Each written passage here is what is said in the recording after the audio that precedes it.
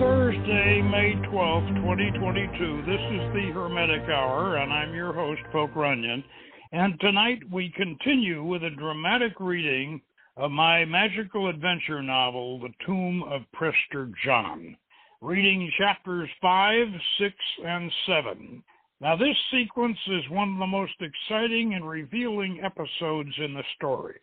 We follow Sophie and Doc in their exploration of the eerie catacombs under the biblical Christian church of Thyatria in Akhisar, Turkey. From the museum, where they meet graduate anthropology student Ioanna Erzan, who guides them to the catacombs, they find the Tomb of Theodas Jezebel's bishop, and Sophie is entranced by his mummified body. They find a huge gallery with a skylight that floods the vault with moonlight. Doc sets up the lamp of truth, and Sophie draws down the moon and performs her sacred dance in the nude, with the lamp of truth illuminating the chakras tattooed on her body. At the climax of her dance, she collapses in Doc's arms, and they hear applause from Khalil ibn Iblis and his terrorists, who have been watching the performance. They are holding Ioanna Erzan as a hostage. But before they can capture Doc and Sophie, a flashbang grenade announces the arrival of Colonel Renda and Turkish Special Forces, rappelling down through the skylight. Using Iaonna Erzan as a hostage shield, Khalil and his men escape. But Renda says, well, we fed her a cookie and they won't get far. Unfortunately, Khalil detects the cookie and Ioanna is murdered. Doc and Sophie return to their hotel to spend the rest of the night under guard, where Doc has to hypnotize her to recover the secrets she learned from Channeling Jezebel.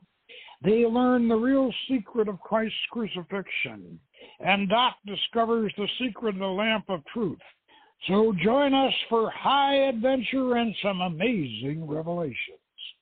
Now, of course, we've read chapter 5 before, but we got to do this to catch up continuity. Otherwise, new listeners would have no idea what's going on. So we'll start with chapter 5 again. Chapter 5 in Thyatria, and this is the preliminary poetry.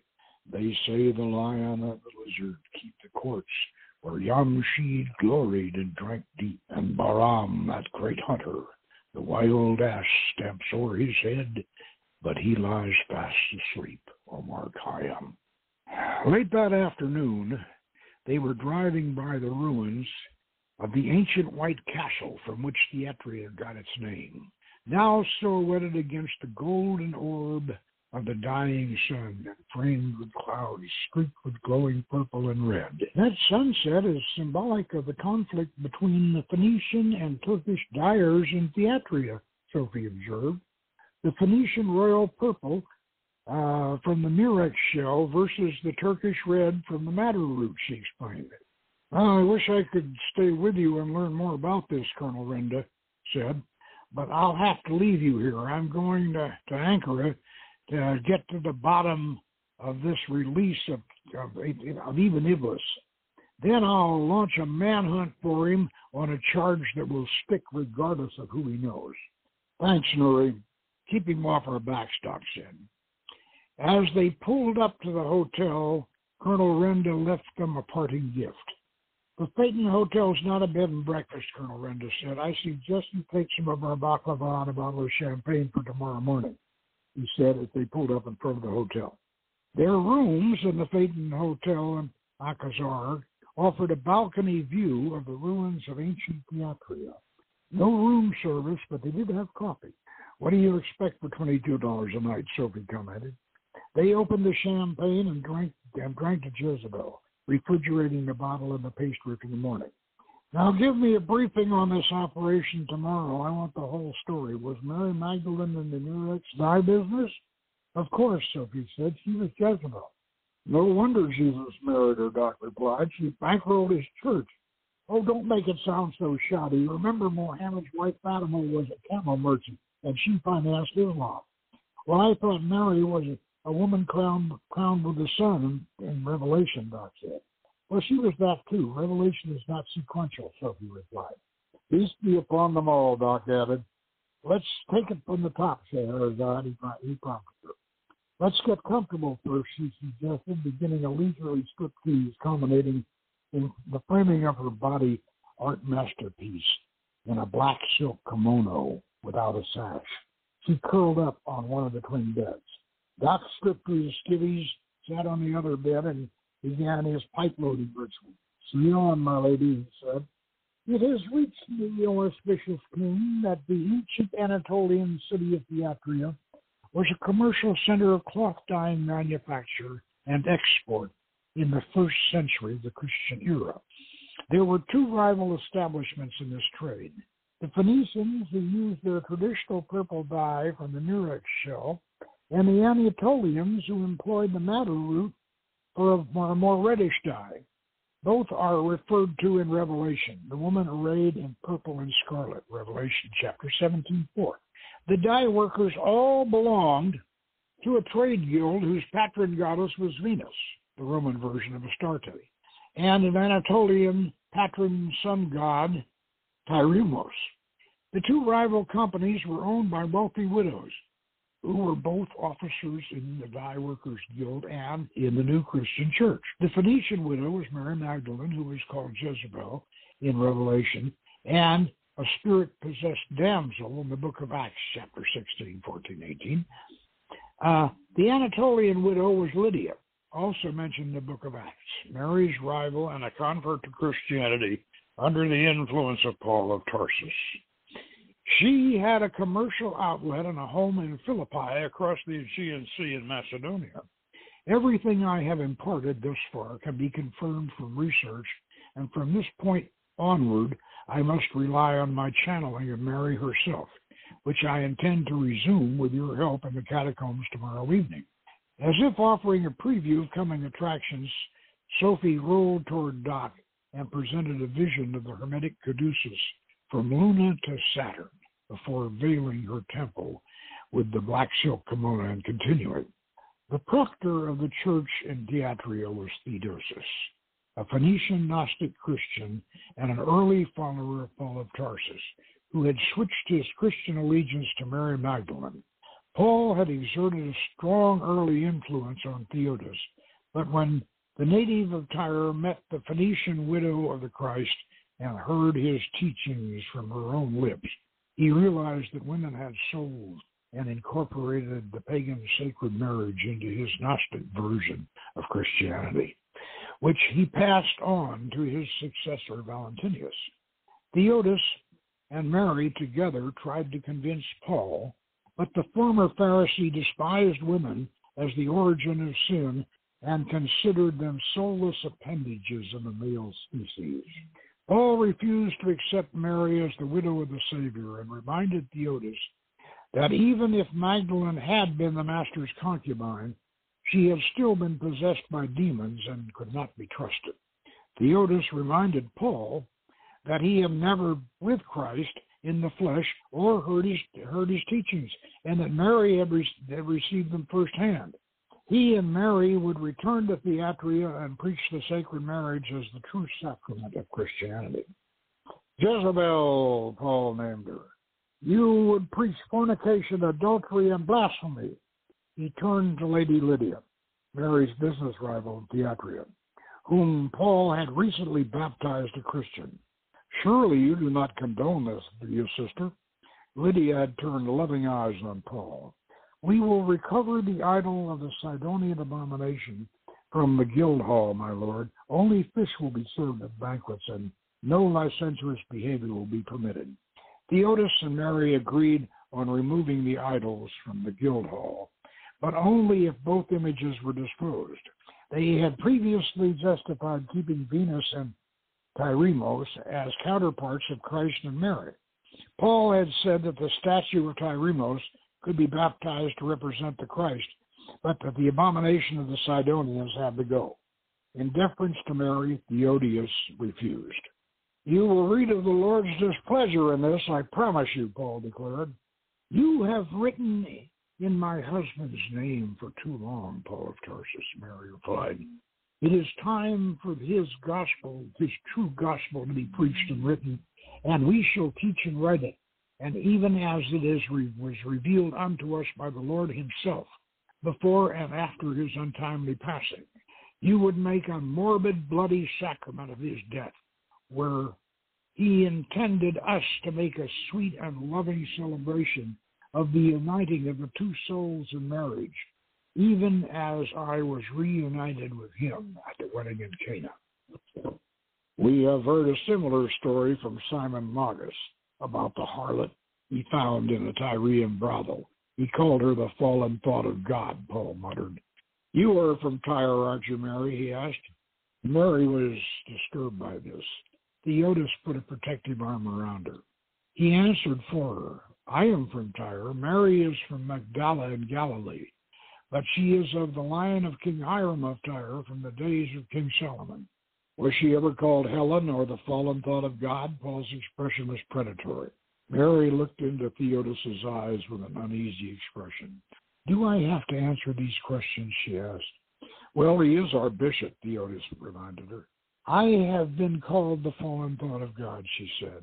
Did you know Simon Magus? Paul asked. We both knew him, she answered. You and Theodos? Paul questioned. She shook her head. Myself and the Lord Jesus. Theodos added, I know Simon through his book, The Great Announcement. Paul fixed Theodos with a vicious stare. Who gave you a copy of that rubbish? Paul demanded. I did, Your Grace, Mary admitted. I thought it was beautiful. Jezebel, Paul muttered, giving Mary an even more vicious look. And that ends my recollections, O auspicious king, Sophie concluded with tears welling in her eyes. I don't know who I am. I don't know who I was, she cried, like a lost soul. Doc crossed over to her bed and gathered her in his arms. Don't get confused, Sophie. Remember, you told me that Khalil had you channeling Simon's Helen. You're just getting your archetypes mixed up, Doc explained. Sophie wasn't buying Doc's Jungian platitudes. She wanted Freudian lechery. Paul was right. Khalil was right. Crowley was right. I'm a whore. The sacred marriage is an orgy. And I am what I am. You're not Popeye, Doc declared. Why would I be Popeye, she asked.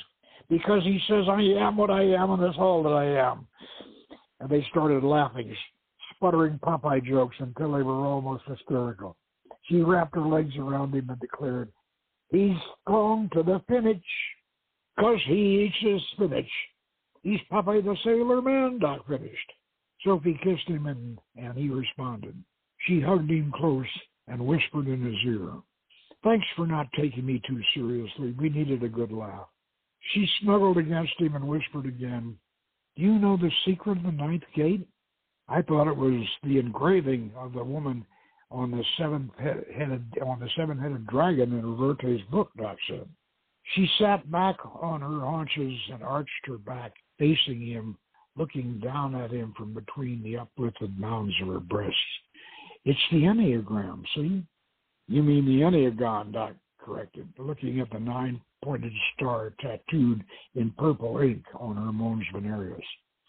Look again. It's the Enneagram. 9 points open at the bottom, the ninth gate, she declared. Doc realized that there was no point in putting her off any longer. Let's finish that champagne tonight, he suggested. An hour later, they were both in bed under the sheets, smoking first cigarettes in the American after-sex ritual. Sophie was crying again. What's the matter now, Doc asked. I am what I am, and it's not funny, she sniffled, and the sacred marriage is what it is. Well, I was strong to the finish, Doc said. Oh, stop it, she snapped at him. I'm being serious. What about what? Gnostic Christianity? Yes. How much of Valentinius is Simon, and how much of Mary's gospel is Simon, and how much of Mary Magdalene is Simon's Helen? Now you stop it, Doc snapped at her. We can play this game all night. Anthropological Scrabble. Mary has 7 powers. Simon has 7 powers. Santeria has 7 powers. Hori astrology has 7 planets. So does Kabbalah, and so does Jesus, for Christ's sake. The sacred marriage was supposed to unite soulmates, she said, but instead it perpetuates ancient pagan temple prostitution. Well, I agree with you there, Doc said, but in ancient times, the temple prostitute represented the goddess. That was what Valentinius used as his model. And remember, Simon used the Garden of Eden as a macrocosmic model for the female womb. But you do believe that marriage unites and completes the divided soul, don't you, Doc? She asked. Well, ideally it should, but in reality most marriages are not undertaken for the kind of love that unites two halves of the same soul. Valentinius knew that only God and man shared the creative process, and that only in unison could a man and a woman emulate God. Hence the sacred marriage and the union of soul. But like so many other beautiful ideas in early Christianity, it was corrupted and perverted.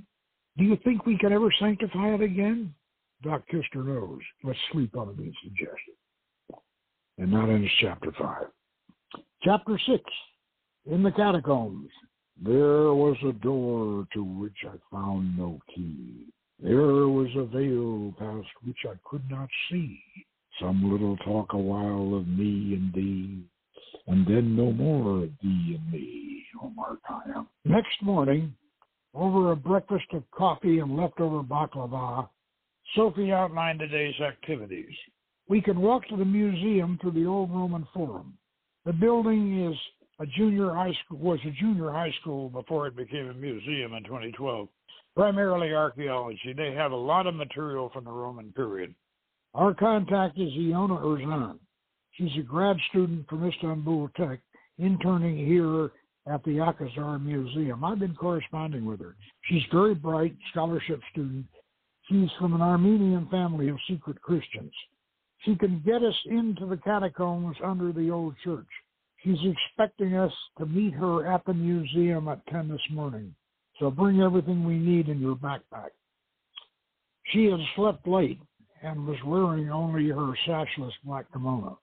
Doc was already dressed for exploring the catacombs. Khaki shirt and cargo pants, desert boots, bush jacket, and a boonie hat. His 9mm Browning was nestled in its shoulder rig beneath his left armpit. He lifted a well-stuffed rucksack from under the table. I'm bringing everything, whether we need it or not. We can't leave anything in the rooms where Khalil is on the loose, Doc said. Even clothes. Poisoning garments is the latest terrorist attack. Sophie looked at her watch. It's a 10-minute walk from here to the museum. We better get going. I'll get dressed. Did you pack my field gear? It's laid out on your bed, Doc, he said. I couldn't find your underwear. Well, you know I never wear underwear, she said in a husky voice as she lifted the kimono off her shoulders and let it drop. She turned her back to him. Khalil wanted me to have the demons of the cliff off tattooed down my spine from Belial at the nape of my neck down to Lilith. Maybe I should have. What do you think? She asked him. Doc ran his forefinger down her spine from her neck to the small of her back, and she purred like a kitten. He slapped her on the buttock. Use that bad girl energy to get dressed. We're running late. 15 minutes later, they were walking through the old Roman Forum with cameras hanging around their necks to make them look more like backpacking tourists than military mercenaries. Sophie's outfit was similar to Doc's, although tailored for a shapely lady. Her only adornment was a pair of star and crescent earrings, which twinkled golden against her purple neck scarf. A flash of light from the forum wall caught Doc's attention. Someone with a telephoto lens just took a picture of us, he murmured. Don't look, ignore it. They reached the museum without further incident. Shortly after 10 a.m., they were meeting Iaonna Erzan at the Roman period exhibit. She was a tall, dark-haired young woman in blue jeans and a camera vest. Welcome to the remains of Thyatria, she said, gesturing to the display cases. After the introductions, she said, I do the tours on Friday. Permit me to practice my English on you. Proceed, Doc said. She directed them to a case displaying coins. Legend has it that money, coinage, was invented in Greece by King Midas of the Golden Touch, by his queen, actually. But coinage really came into use here in Anatolia during the Hellenistic period, when many of the local pagan gods were given Greek counterparts. Here you see coins stamped with the effigies of Heracles, counterpart of the Phoenician mail cart, and Apollo, counterpart of the Lydian sun god Kyrimos. Sophie interrupted. The patron god of the Madder Root Dyers Guild. Ioanna agreed. You asked Yes, we have a statuette of him in the next display. He led them to a case displaying a bronze statuette of a horseman with a double-headed battle axe looming over the figurine of a goddess, which she identified as Borleithene, a counterpart of the Phoenician Astarte. Patron goddess of the purple murex dyers, Sophie commented. Turkish red versus Phoenician purple. Sophie aimed her camera at the display. Is that what you're researching, Dr. Iskandar? Ioanna asked. The whole history of the Phoenician influence in Anatolia, Sophie replied. Perfectly symbolized in those beautiful earrings, Doctor, Iaonna said. Sophie smiled in reply. I'm glad you liked them. I thought they were appropriate for the occasion. Before they had visited all 11 rooms of the museum, Doc suggested setting out for the church and the catacombs. The ancient ruins of the church were visible through a clutter of broken pillars and building stones. Huge walls of conglomerate rock, mortared together with a small vaulted entrance, a door frame with no door. You'll need lights, Iaonna said. I've got headlamps in the pack, but this will do for now, Doc said, clicking on a powerful tactical flashlight, illuminating a vast bare interior. A stairwell over there by the north wall leads down to the catacombs, Iaonna told him. I'll have to leave you now. Please check back with me at the museum when you return. And please photograph artifacts inside too, and let us photocopy your notes. Iaonna, thank you so much for your help, Sophie said. I would like to give you something in return. Would you like these earrings of mine? They were not expensive, but they would look good on you. Oh, I couldn't, she stammered, but Sophie was already pinning them on her. Thank you, Dr. Iskandar. I'll treasure them. Sophie gave her a hug and they parted. Ioanna Erzan made her way back toward the museum while Doc was getting his headlamps out of the rucksack. The stairwell led down to a wide vaulted gallery with walls that had once been decorated with frescoes, which had since been defaced and overlaid with graffiti. The artwork had been in Byzantine style, showing the haloed Christ and a priestess, obviously the sacred marriage, Sophie said, as she took a panorama of flash photos. It would take 6 months' work down here to restore this. The vandalism was probably done after revelation was circulated, Doc suggested. Now, what are we looking for? The Tomb of Theodas, she said, gesturing to a dark archway. The Vandals might have desecrated it, but I don't think they would have destroyed it.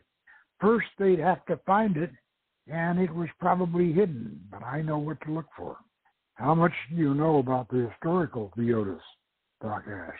Well, that's what we'll find out tonight with the aid of the lamp of truth and the full moon, she replied.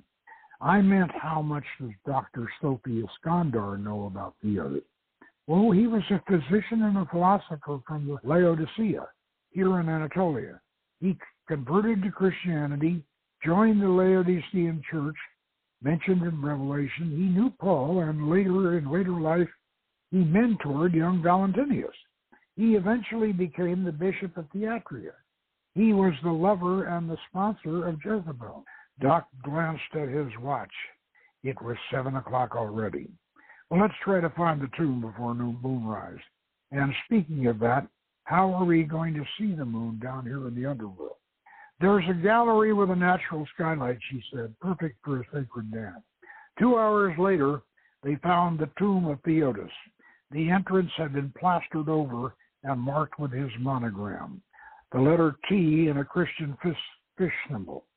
Sophie photoed the monograph before Doc attacked the plaster with his hunting knife, revealing a stone sarcophagus with Theodos's effigy carved on the lid. They slid the lid off with a terrible squeaking sound and managed not to drop it with considerable effort.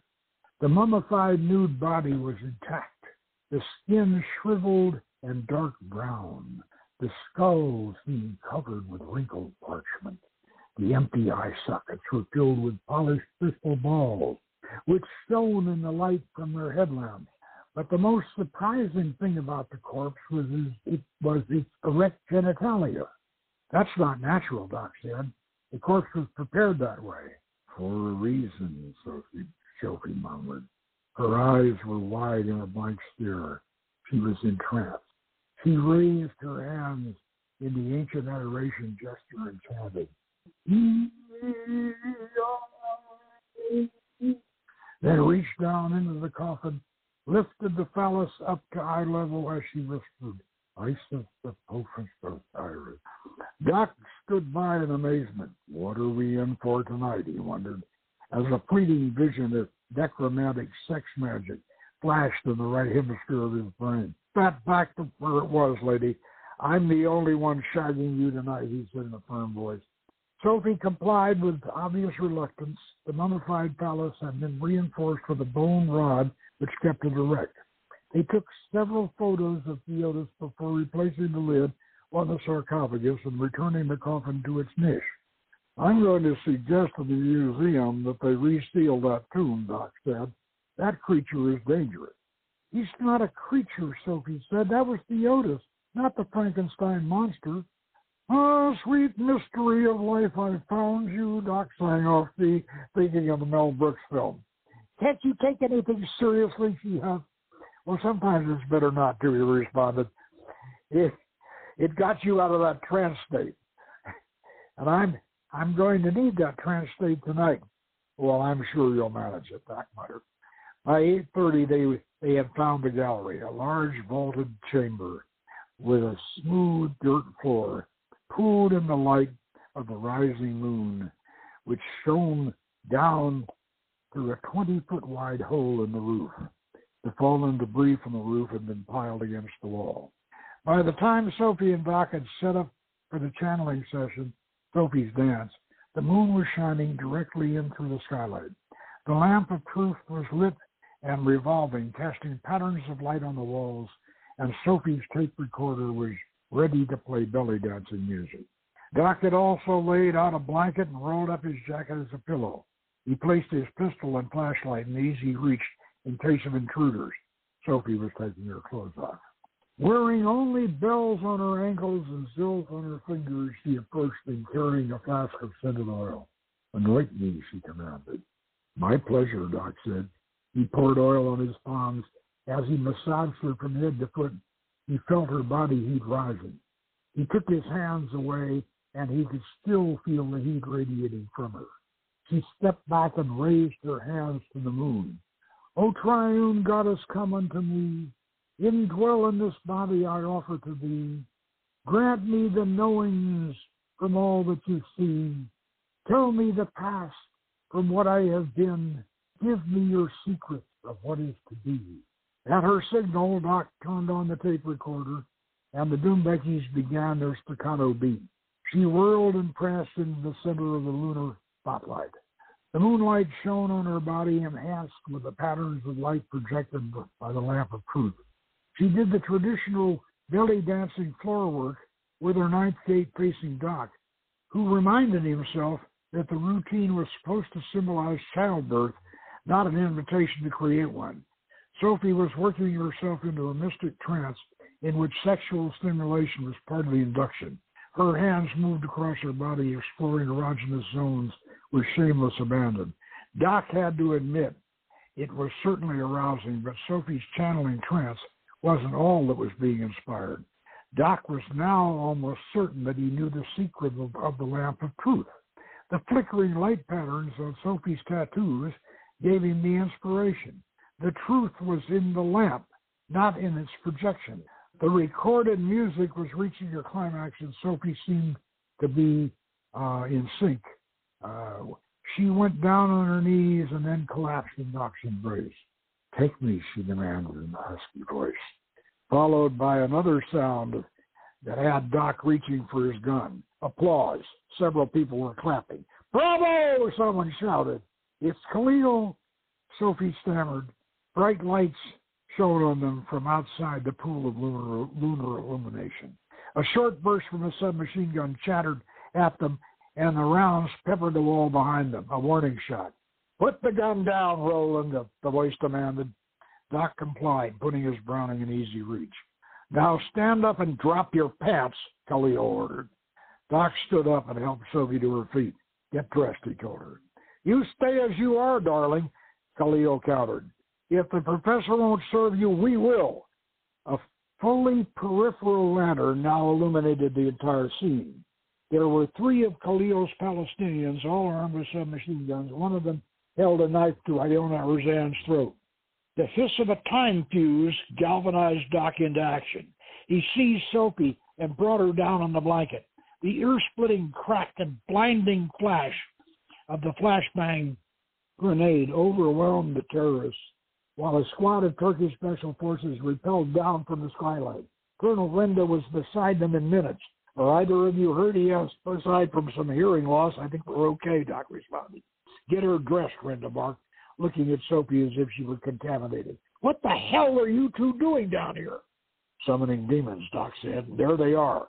He gestured toward Khalil and his crew, who were backing away, still holding Iaonna with a knife to her throat, keeping together in a close knot to make only one target. As the lights flashed on him, Khalil shouted, Don't try to stop us or the girl dies. We'll let him go, Renda said in a low voice. We've got a cookie on the girl, and we've been tracking them. Well, what about us? Any more work to do down here? We can finish it back at the hotel, Doc said. I'll post security for you, Renda said, in case you summon any more demons. Chapter 7, The Revelations of Jezebel. For in and out, above, about, below, 'tis nothing but a magic shadow show, played in a box whose candle is the sun, round which we phantom figures come and go, O Markiah. Once settled back in the hotel, Doc fixed them each a drink of single malt scotch on the rocks, the fate catered to a European clientele. While Sophie took a shower, she emerged from the bathroom still damp in a white terry cloth robe and sat down beside him on the divan. I hope I didn't wash away all of my visions. I can't remember anything, she said. We may have to do it all over again if Colonel Renda will provide us security. We'd be pushing our luck. Did you see the look on his face when he saw your body art? I was joking about summoning demons, but he wasn't. No, your visions are still there. We'll discover them with hypnosis. After they finished their drinks and cigarettes, Doc set the lamp of truth on a side table and sat Sophie on a chair facing the lamp, which he lit and set in motion. He took the robe off her shoulders and brought it down to her waist, asking her to sit up straight and breathe deeply while concentrating on the lamp. He then directed her consciousness through her body, starting with her feet up to her pelvis, relaxing all the muscles, tendons, and ligaments, all the way up the backbone to the neck, down the shoulders, arms, and hands, until she was completely relaxed while still sitting erect. He placed his fingertips on the solar symbol of the heart chakra tattooed on her chest and said, breathe in the golden light of the sun and fill your heart center with the energy. He moved his fingertips down to her solar plexus and now move that golden energy down to the Venus center and the sphere of nature, then down to the sphere of Mercury, his fingers just above her navel, then down to the lunar sphere of memory where the visions are recorded. His fingers stopped just above her sex, for this mesmeristic technique did not involve sexual stimulation. Sophie, are you in? You saw it? Doc asked her. Yes, she murmured. Can you recall your visions from the catacombs? Yes, she replied. What did you learn? I learned that I was responsible for my Lord's death on the cross. Who told you that? Simon Magus, she blurted out. Explain that to me. I don't understand, Doc said. She was shivering. This was obviously painful to her, and Doc wondered if he ought to release her from his request, but she bravely continued. Simon and Jesus were good friends. They had been fellow students in Alexandria. Simon helped Jesus carry his cross that day, and Simon had asked him, why are you letting them do this to you? You have the seventh power. You are a more powerful magician than I was or ever could be. Why? And my Lord Jesus answered, I gave up the seventh power so that we could have a child. Mary wanted an heir, and I thought Father El would be pleased. But I forgot that my Father in heaven is not the God of the Jews. They have no afterlife. They do, but they don't know it, Simon said. Yahweh the Demiurge keeps them enslaved lifetime after lifetime. Don't make my mistake, Simon. Don't ever lose the seventh power. And this is what Simon reported to me, and I was determined to teach this as the inner secret of the sacred marriage, only to the pneumatics of our fate. Sophie slumped in her chair, and Doc decided to bring her out of the trance. This was enough for one night. The other visions were still there and could be unlocked later. And he wanted to see if his own inspiration about the lamp of truth was valid. When she was recovered, he explained to her that he'd had his own inspiration during her dance about the lamp of truth, and he wanted to check it out. Get out your photostat of Prester John's letter and spread it out on the table, he asked her. And while she was doing that, he set about dismantling the lamp and removing the perforated copper cylinder. He very carefully pried it open and spread it out. He used a thick magazine to weight it down and press it flat, revealing a triangle of exactly the same dimensions as the Prester John letter. Voila, Doc exclaimed. A series of words were clearly delineated in the pattern of slots that had been cut in the copper sheet. The lamp of truth had yielded its secret. Now all we have to do is translate it, Doc said. Sophie moved in close, her robe hung open. Enough work for tonight. It's playtime, she purred.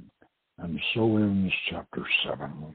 Now I'd like to mention that the lamp of truth was the illustration for the lamp of truth in the Rubaiyat of Omar Khayyam, that wonderful illustration of the lamp in that particular poetry that headed chapter 7.